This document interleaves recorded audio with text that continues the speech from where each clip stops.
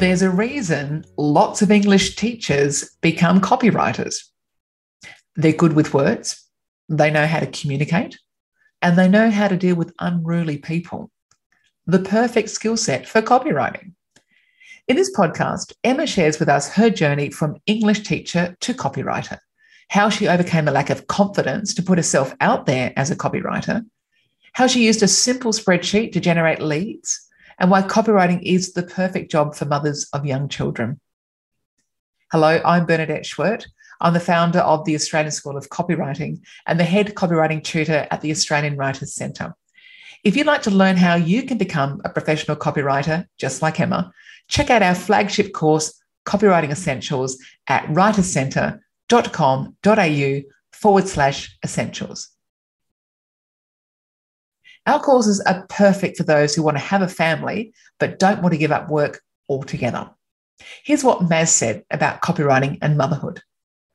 I love that I can work from home, be with my toddler, keep my brain stimulated, and get paid. I want to go back to work when she's at school, and this course helped me get my hand in, stay in touch with the business world, and give me back my confidence. Thank you for helping me gain the skills I needed to become a copywriter. I now have the best of both worlds. Well, thank you, Maz, for that. I think a lot of copywriting mothers feel the same way. And if you like our podcast, please leave a review on Apple Podcasts. Welcome, Emma, to the podcast. So nice to have you. Thanks for having me, Bernadette. It's great to be here. Emma, you are an absolute star pupil of the copywriting course. So you did it in 2016 and you have flourished ever since. So let's talk about your journey. And I'd love to talk about your transition because like many teachers who are looking to move from their existing career to copywriting, they will have a different journey. Let's talk about your journey. When was it you decided that you thought, copywriting might be for me? And how did you make the switch? Yeah, good question. Look, I actually think I spent a couple of years before I transitioned out of teaching just trying to work out what is it that I can actually do from here. I think as teachers, we feel like we're really pigeonholed into a particular skill set. And I don't know whether that's a construct of the system, but we feel like we can't get out of it because we don't really know what we could do with the skills that we have. And so for a long time, it was just about, well, what do I think I could actually use the skills that I have for without having to necessarily go back and, do another course at university? That's time, that's money. I kind of thought, I really don't want to commit to that kind of retraining. So my degree was actually in creative writing back years before I studied education. And at that time, around late 90s, 2000, there really wasn't much understanding of what a career in writing might look like other than, journalism or writing novels and things like that. And that really wasn't for me at that time. So I thought, well, maybe it's time to sort of come back to that. And I guess I did a little bit of research around what were some of the roles that were kind of coming up in that writing space. And copywriting was pretty new to me, but it tied in with advertising, which I'd once looked at and thought, well, that could kind of be something a little bit interesting to me. So I just kind of started researching to find out a little bit more about it, but didn't really take the step to do anything until I fell pregnant and went on maternity leave, which I think as many teachers will say or many, parents-to-be will say, that's the time that you actually finally get some headspace to think about what else is beyond what I'm currently doing, because we get so swept up in the day-to-day in full-time work that we often don't get that processing time and that real evaluation time. So for me, it was in that time away from my work that I just thought, I'm so burnt out. I just really don't want to go back to doing this even part-time. I was in a performing arts role, which meant lots of weekend rehearsals, lots of evening commitments and things, which I didn't think was very conducive to family life.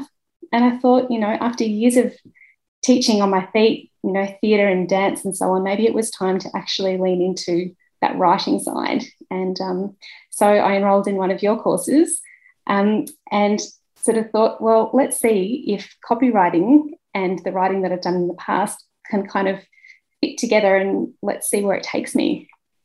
And here you are today, 6 years later. I think you are sort of echoing so many stories that I hear too, Emma. And it is a lot of teachers. Like even you said before the podcast, you said, well, you've had a lot of teachers come through your course and on the podcast. And I said, absolutely. And I think every teacher's journey is different, but it still represents a career, that you've had. And it's about how do you transition? And I think what I really want to hear from you, and I think I will, is the fact that all those skills that you've built up still come into play, right? They're not lost. Because I say to people joining copywriting, I say, you are not starting from scratch. It may feel like you are. And of course, the structures and the templates are all new. But all this lifetime of writing, this lifetime of communicating, and dealing with conflict and dealing with people in general, it's a perfect foundation for copywriting. So maybe talk to me about the transition. What did you do to actually move from being on mat leave and becoming a copywriter? Yeah, so basically, a couple of nighttime courses with you. I did, the foundations of copywriting that I learnt, and then also one around, how to run a successful business. And from there, it was literally a matter of me putting together a spreadsheet of everybody that I knew who had a business or who knew someone who had a business, and just actually putting it out there and saying, this is what I'm going to do now. And I did have my job to go back to at the end of 12 months, so I knew it was there if I needed it. But in the meantime, I managed to, get a website up and get some clients. So whilst I went back part-time for 3 terms before finally handing in my resignation, I had started to build that on the side and build a little bit of momentum. And it was literally just by tapping into that network that were just, close to me. And it was, friends of friends who were saying, oh, actually, I know someone who might need some, copywriting for their medical business, or I know someone who, needs copywriting for their small business or whatever. And I was just like, great, I'll take it, I'll do it. And, any job at that stage, because all the experience was so valuable. So it's amazing what you can find just in your network if you're prepared to just put it out there to start with. I completely agree. And I say to my students, as you did, like, just look at who's in your network right now, like just local, because people think, oh, I want to work in America and Asia. It's like in your street, it's probably 3 businesses. In your local community, there's probably a sporting club or a school or some charity that could do with some copy just to get your feet wet. What would you say to people who feel a bit like, oh, I don't want to sort of contact people I know? What would you say to them in order to get them over that hump?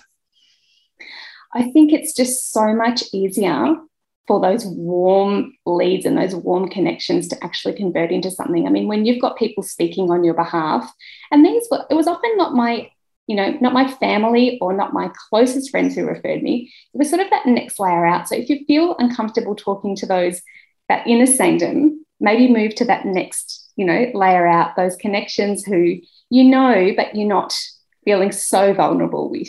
That might be my suggestion there. Yeah, it's funny. I run Copy Club, which you may be familiar with. It's a community of copywriters. And one of the women in the Copy Club just said that she was struggling a bit. She wasn't getting any work and she was feeling despondent.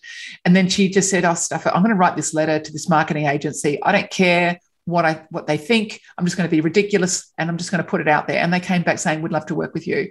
And I thought, how interesting that when you get to a point where you not so much don't care, but you detach yourself from the outcome and say, you know what, I've just got this thing I want to do. If someone wants it, so be it. But I'm not going to be too attached to how they respond.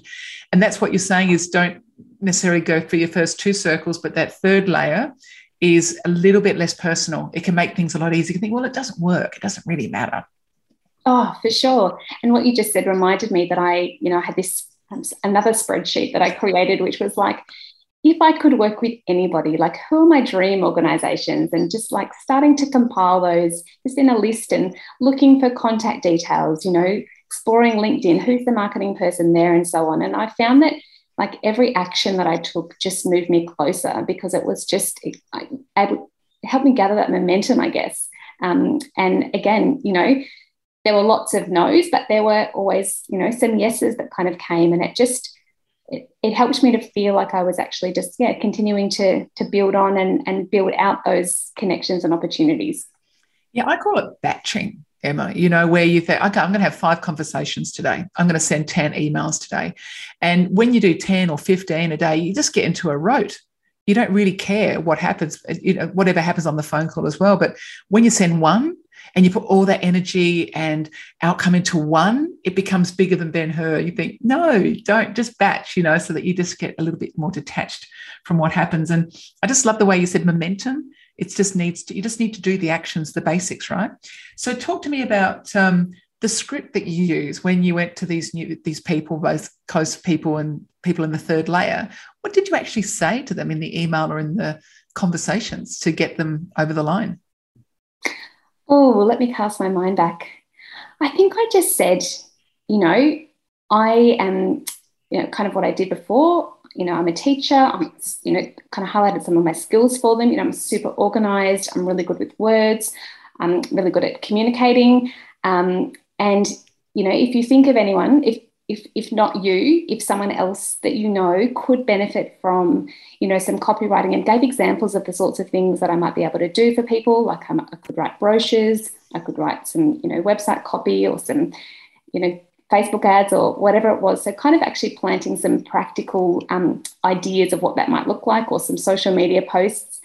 And then as soon as I started to get some examples as well, I would, attach links to those examples so that people could actually pass on and say, well, there's, here's some published, work from this person. And I'd always include a link to my website, which I had up and running by then as well, just to, I guess, increase that legitimacy and the validity of what I was sort of offering, because I did feel like even though I had, 12 years of a teaching career behind me, I still felt like a newbie and a novice. And I really had to kind of just push through that. It felt really uncomfortable in the beginning, that's for sure. But, it just is the way it is.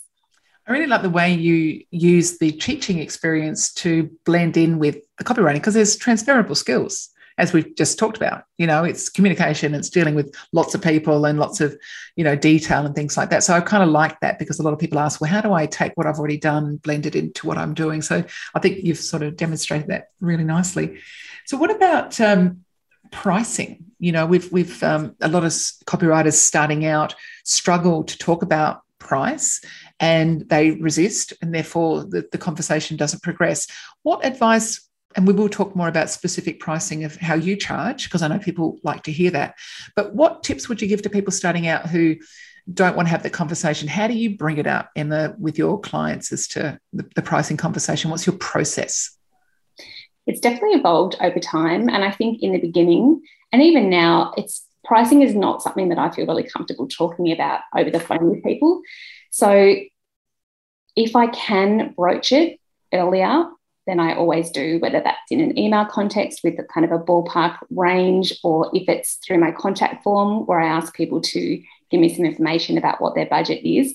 That can kind of help me. I think in the beginning, I was very much focused on, what kind of hourly rate should I be charging, because that felt like the most logical way to price. And, a lot of Googling, and, there's a few good resources out there in terms of pricing and suggestive pricing, and that, where people have been surveyed and so on. And there's a lot of data around that. But as I became more experienced as well, I started to feel like actually I'm really not enjoying this pricing by the hour, because it feels incredibly transactional. And it also doesn't really speak to the value of what copywriting can bring to a business. So as soon as I could, I moved away from per hour pricing into project pricing. And so that would apply, whether it was for websites or whether it was for, blogs or blog packages and things as I offered back then. It would be kind of wrapped up, and it would very much, include more than just the copywriting itself.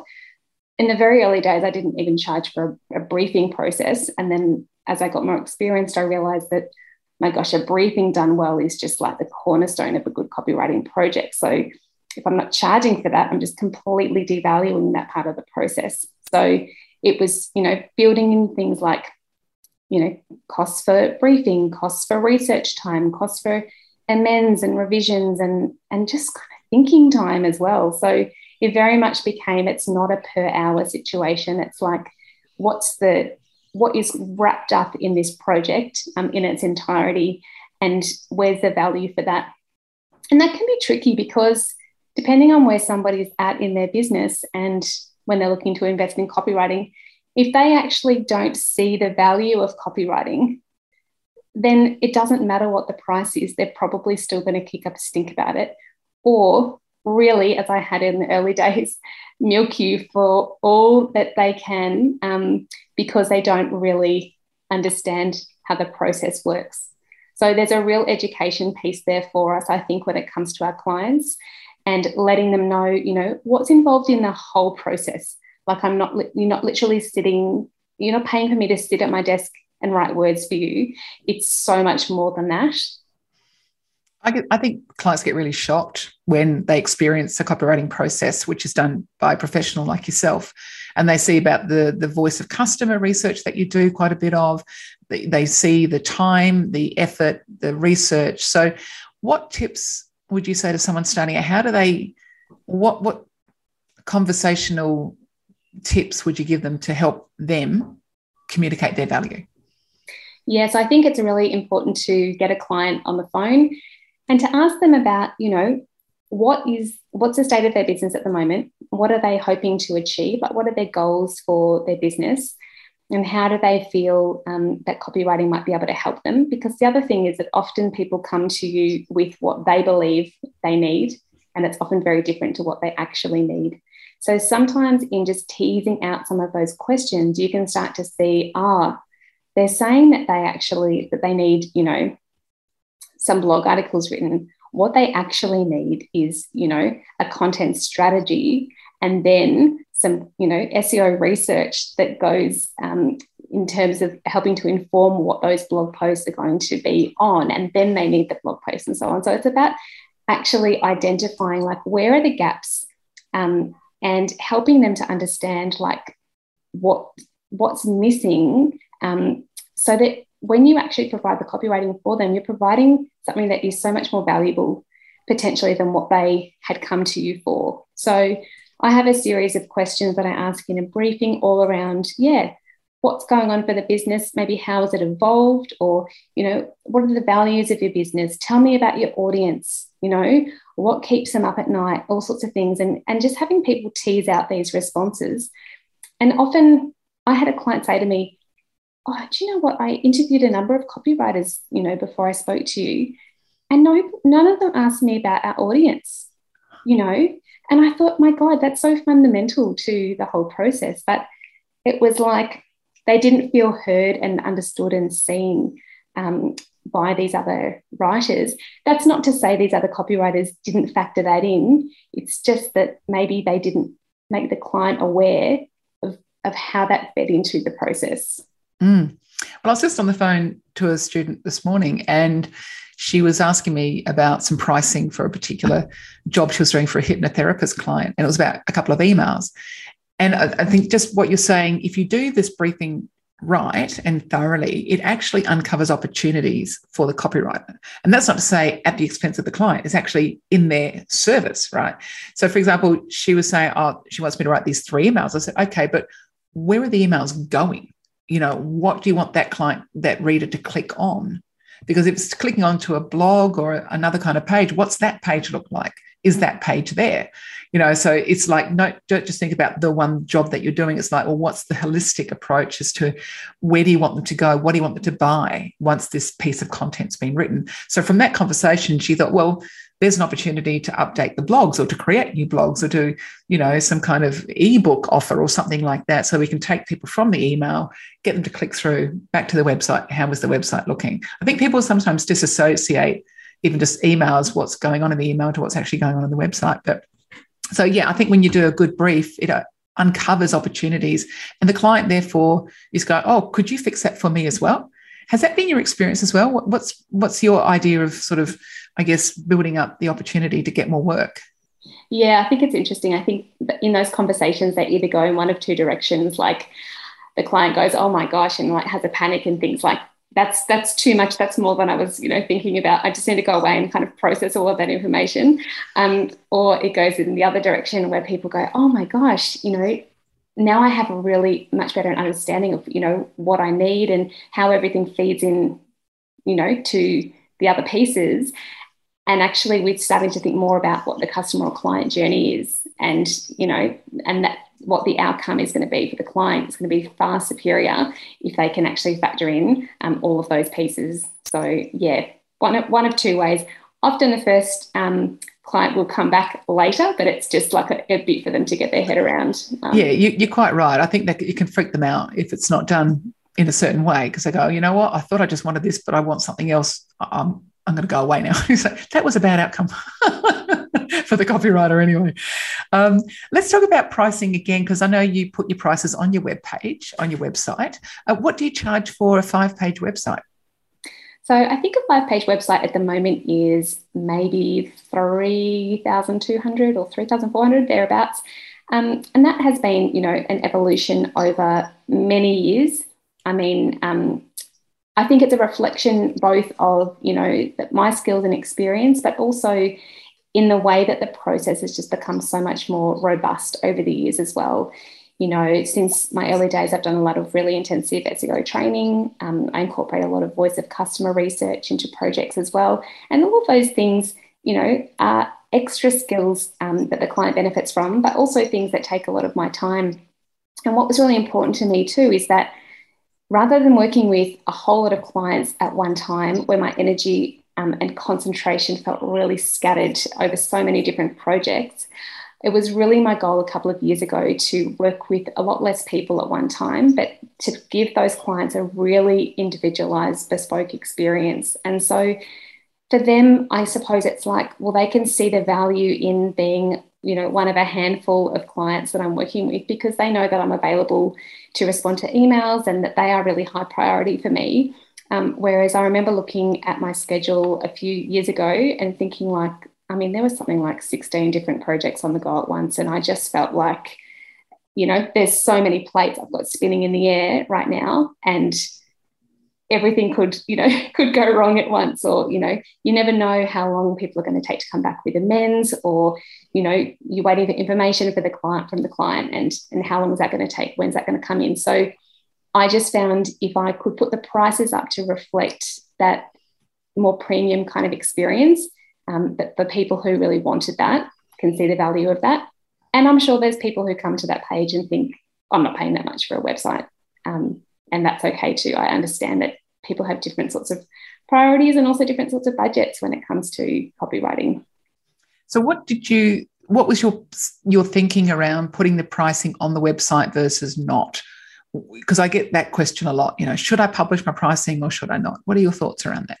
Yeah, I didn't initially, but I fielded so many inquiries from people who were just not a good fit that I just thought, actually, if I just build it into, you know, part of the experience of the website, and that's why I included it as a field on my form as well, just for people to fill out.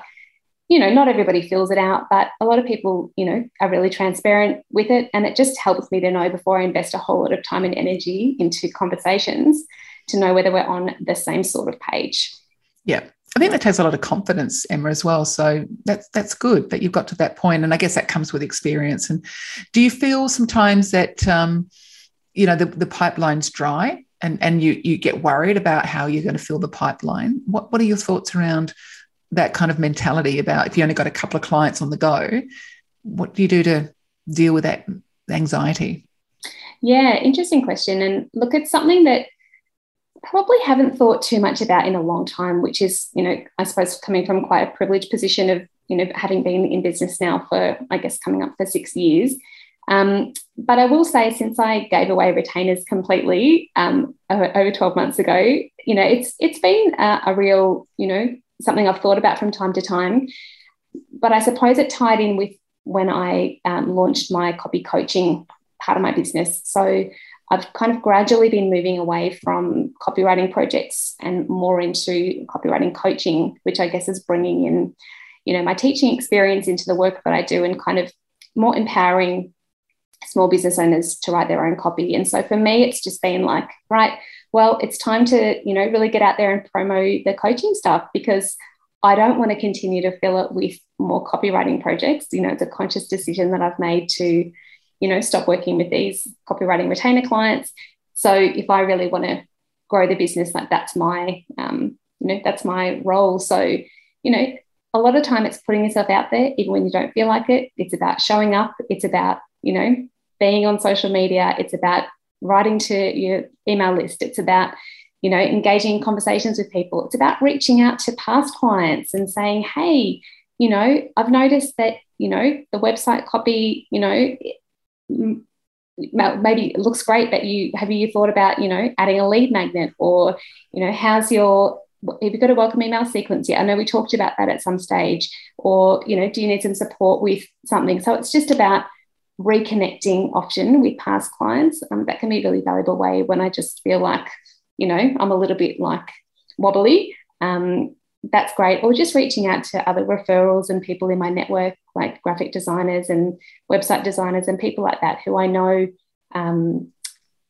will send people my way if I have availability and space for those clients. So it's nurturing all sorts of relationships, and it doesn't stop once you've finished with a client either. It's very much about, I have a spreadsheet that I've kept for years now of, each month the clients that come through the pipeline, who have I spoken to, who's emailed me, but, we haven't followed it up, and who's, come through, who's in the offboarding and so on. So I'm always really conscious of where people are in terms of our relationship and working together.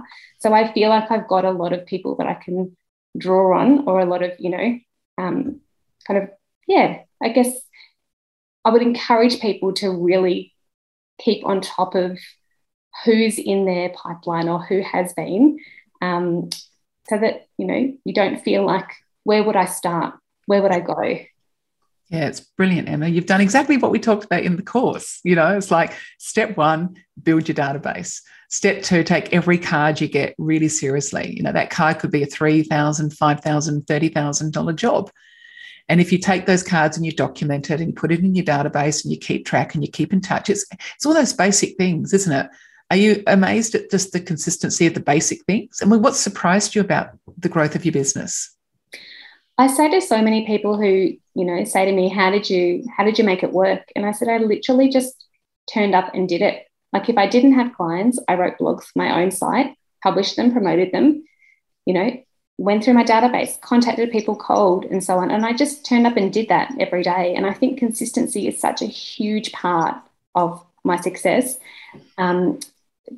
because otherwise, you don't stay top of mind with people, and you don't stay motivated yourself either. I mean, look, I work from home sometimes and I have a shared office space, but when I'm at home, like, you'll never find me lying on the couch or, sort of taking the afternoon off to just kind of, slack off, because I actually know that if I want it to keep going and keep, building, that I need to show up and do it. That doesn't mean I don't take time off for it. I don't schedule in fun stuff as well, but I don't just think, oh, can't be bothered today.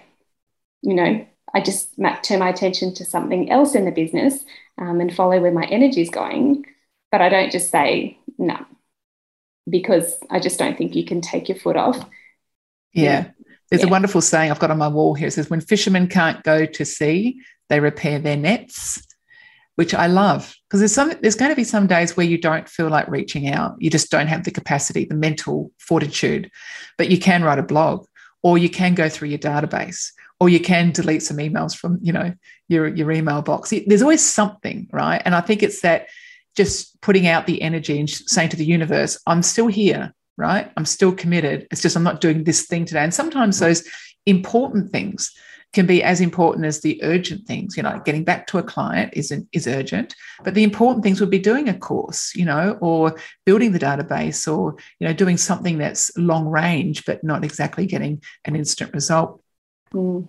It just on the getting amends back here, I just thought I'd share this. I mean, it's always in my course as well, but I just thought I'd share it in case people are listening, because I found this to be quite a useful technique, as clients can sit on copy for too long, for a whole variety of reasons, which again is covered in the course. But one of the ways to get it back quickly is to say, you have 30 days, Mr. or Mrs. Client, to get these changes back to me. I'll give you 2 sets of revisions within 30 days from now. And if you don't get them back to me within 30 days, I'll just assume the copy's perfect and I'll invoice you. And then you let it go, maybe remind them once or twice. And then, a couple of days before you go, you know what, you've got 2 days to get these revisions in. I've only got a small window. If you need them done, now's the time, or else the guarantee is sort of, completed.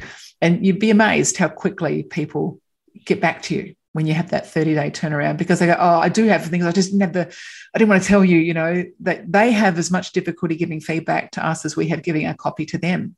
So I think it's important for copywriters to realize that as well, but just giving them a deadline, because everything just, absorbs the space that you give it. But if you put a container around it, then people start to take action. But yeah, what are your thoughts about giving feedback and getting feedback from clients? How do you deal with that, and any strategies?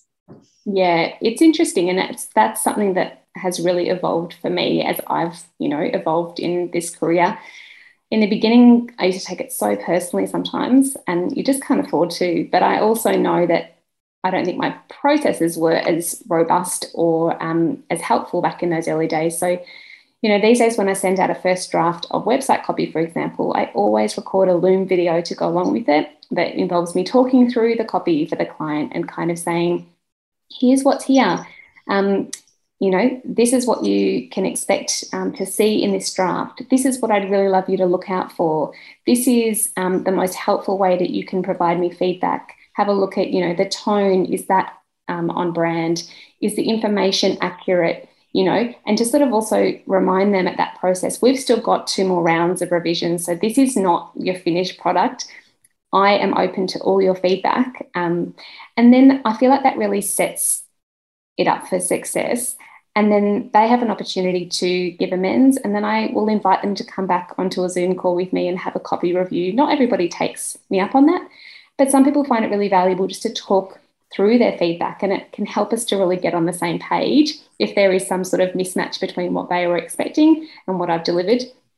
But I think it's really tricky because sometimes as copywriters, we sit and we work in our offices and we're kind of in a bit of a void, and we've got all these great ideas and we've got, the actual skills and the foundations to know what works in headlines and things like that, and why we've structured things with bullet points and that sort of stuff. And sometimes a client, I think, will read through it and think either that's not what I expected, or I don't understand why it's been done like this.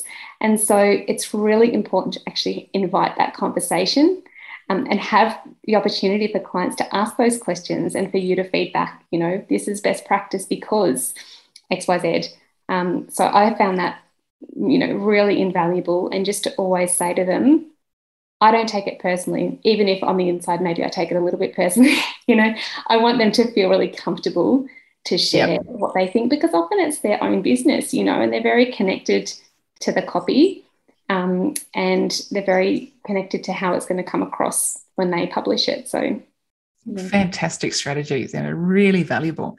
One thing I've learned many, many moons ago was don't send drafts. I've had a couple of situations where people say, oh, this is just a draft. I go, I don't want to see it. And I certainly wouldn't recommend, a client, you telling a client that it's a draft as well, because what happens when they say it's a draft is it sets up this expectation that it's not quite finished, it's second rate, and don't take it seriously. Not to mention, if it is a draft, then the client can't actually see that it's a draft. All they can see is what's in front of them. And they go, well, this is what I'm getting. I don't know what draft means to you, but this is what I'm looking at. I can't see what it might be. I can't see the potential.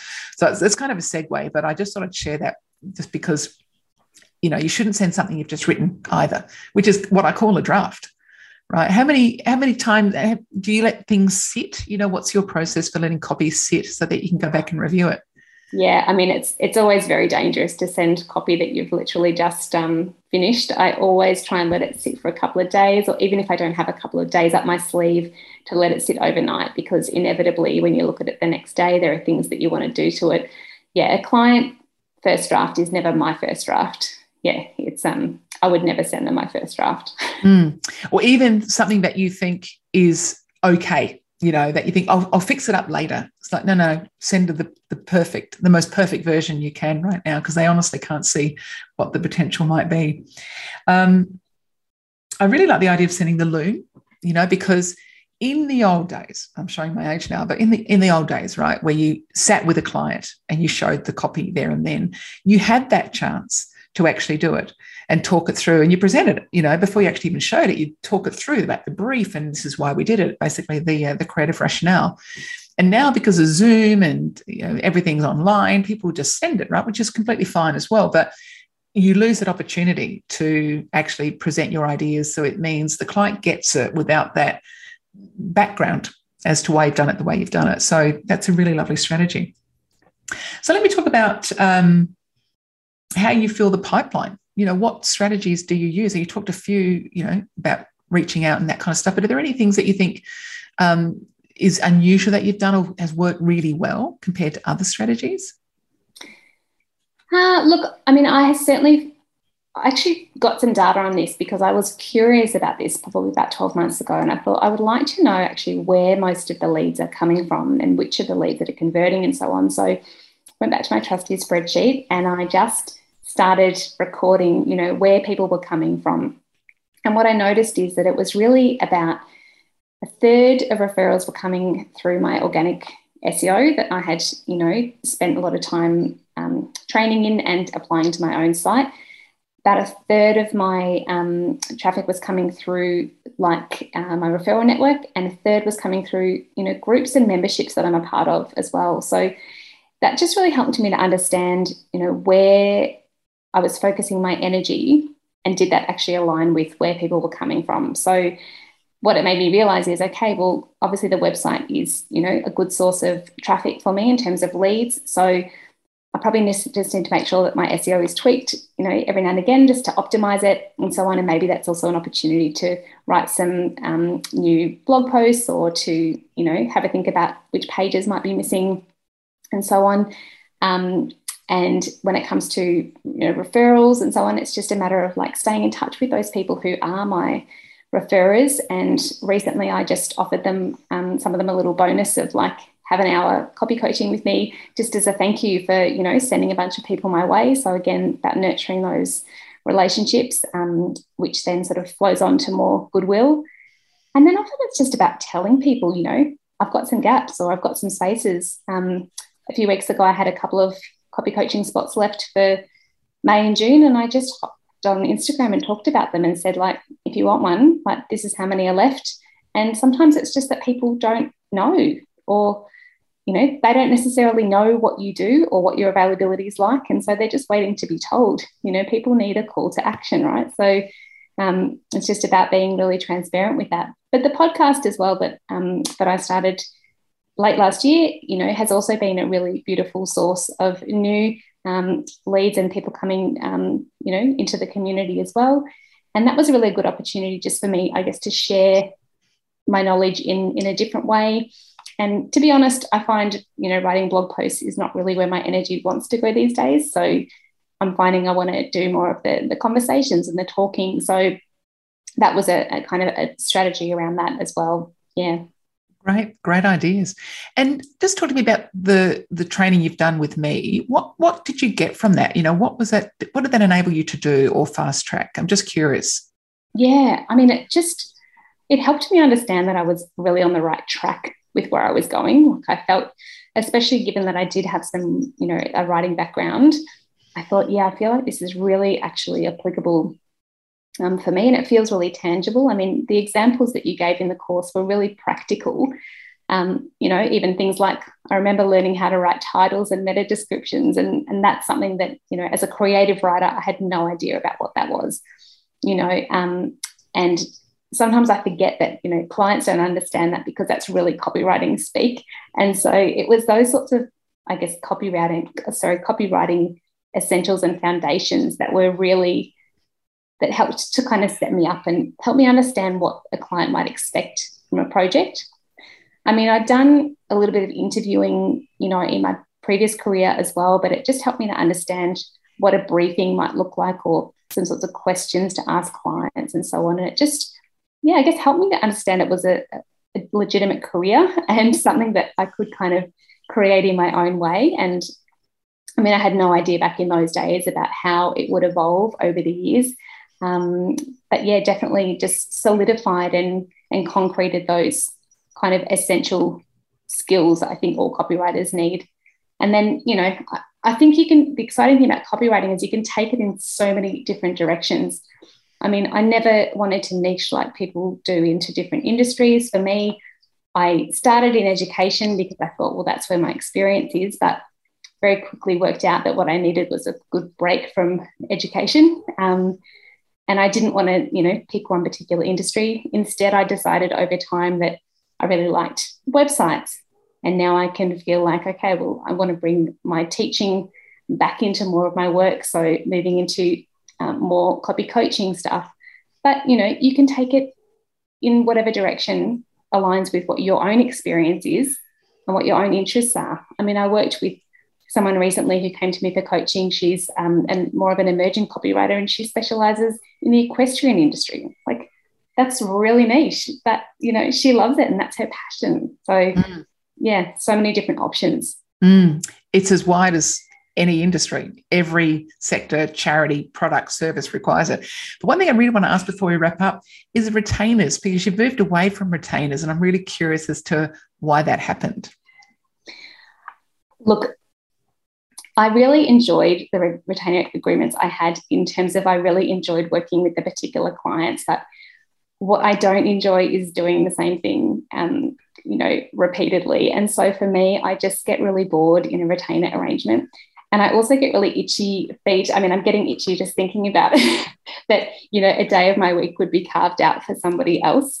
That used to really, it didn't sit well with me after a while. And I just thought, I really want to have the flexibility to move projects around in my week where I want them to go, not where it suits somebody else. I had a beautiful retainer client, but they always wanted me on a Monday. I thought, I don't really want to do this on a Monday. And I tried to move it, and they wanted what fit with their schedule. And eventually we had to part ways, very amicably. But it was like, this is just not working for me and my business, because there are other things that I want to do to set myself up for my week on Monday. And, so I think whilst they're really good for stability, and especially, in the early stages of a copywriting career, I think they can help you feel really, good about where you're going, and give you the flexibility to test and try, and, without the pressure of like, am I going to make bank this month? They can be great, but I don't know. I like to throw a bit of caution to the wind, and, in the same way that I resigned, from my full-time ongoing teaching role, and thought, well, if I have a backup plan, I'll just use it. So I don't want to use it. I just, feel a bit like that with retainers. Like, I'll feel it, Brilliant to have that confidence too, Emma, and also the freedom to think I can choose and control my destiny. I've got the skills to bring in the rainmaking of clients when I choose. It's wonderful to have got to that point from 6 years, which is not that long, really, when you've been a teacher. And you talked about that sense of, not sure what you could do or what your capabilities were because you've been doing it for so long. So I think it's so fantastic to hear how you've flourished, and you've stepped into your own power. And also what you said there is interesting, that it's not for everybody. It's not like the retainer should be the golden nugget or the golden grail, the holy grail. We shouldn't all be aiming for the same thing, because it doesn't suit everybody. Like for me, retainers are a bit the way you've expressed it. It's like, it's this bit of a heavy feeling about, I've got this commitment this month, I've got to do it. And that's good, like you say, for people who want to have that security, but there's also that sense of freedom and independence, which can be at odds really with being, your own business owner. So I think what's so nice is you've completely worked out what do you need, and you've gone for it, and you've taken a bit of a leap of faith to back yourself as well. So I just want to say thank you very much for coming on this. I'm so pleased and proud with what you've achieved. It's really, really inspiring. Oh, thank you, Bernadette. And honestly, I never would have imagined where those courses in the early days have taken me. But, I'm so grateful to you and to all the people that I've met on the journey, because it continues to inspire and excite me. That's what we like to hear. That's a life worth living. Well done, Emma. Thank you. From one little spreadsheet and one simple pitch, Emma has found a new calling, a new career, and that's life as a copywriter. I think what Emma demonstrates so clearly is that it's possible, and that by putting just one foot in front of the other and focusing on local clients, you can build a successful business. Well done, Emma. Well, that's it for us today. If you like this podcast, please leave a review on Apple Podcasts. As always, I'll leave you with an inspiring quote. You can't stop the waves, but you can learn to surf. And I recently heard an interesting statistic that I'd like to share with you. The Institute of Unfinished Research has concluded that 6 out of 10 people, and that's it from me. All the best and bye-bye.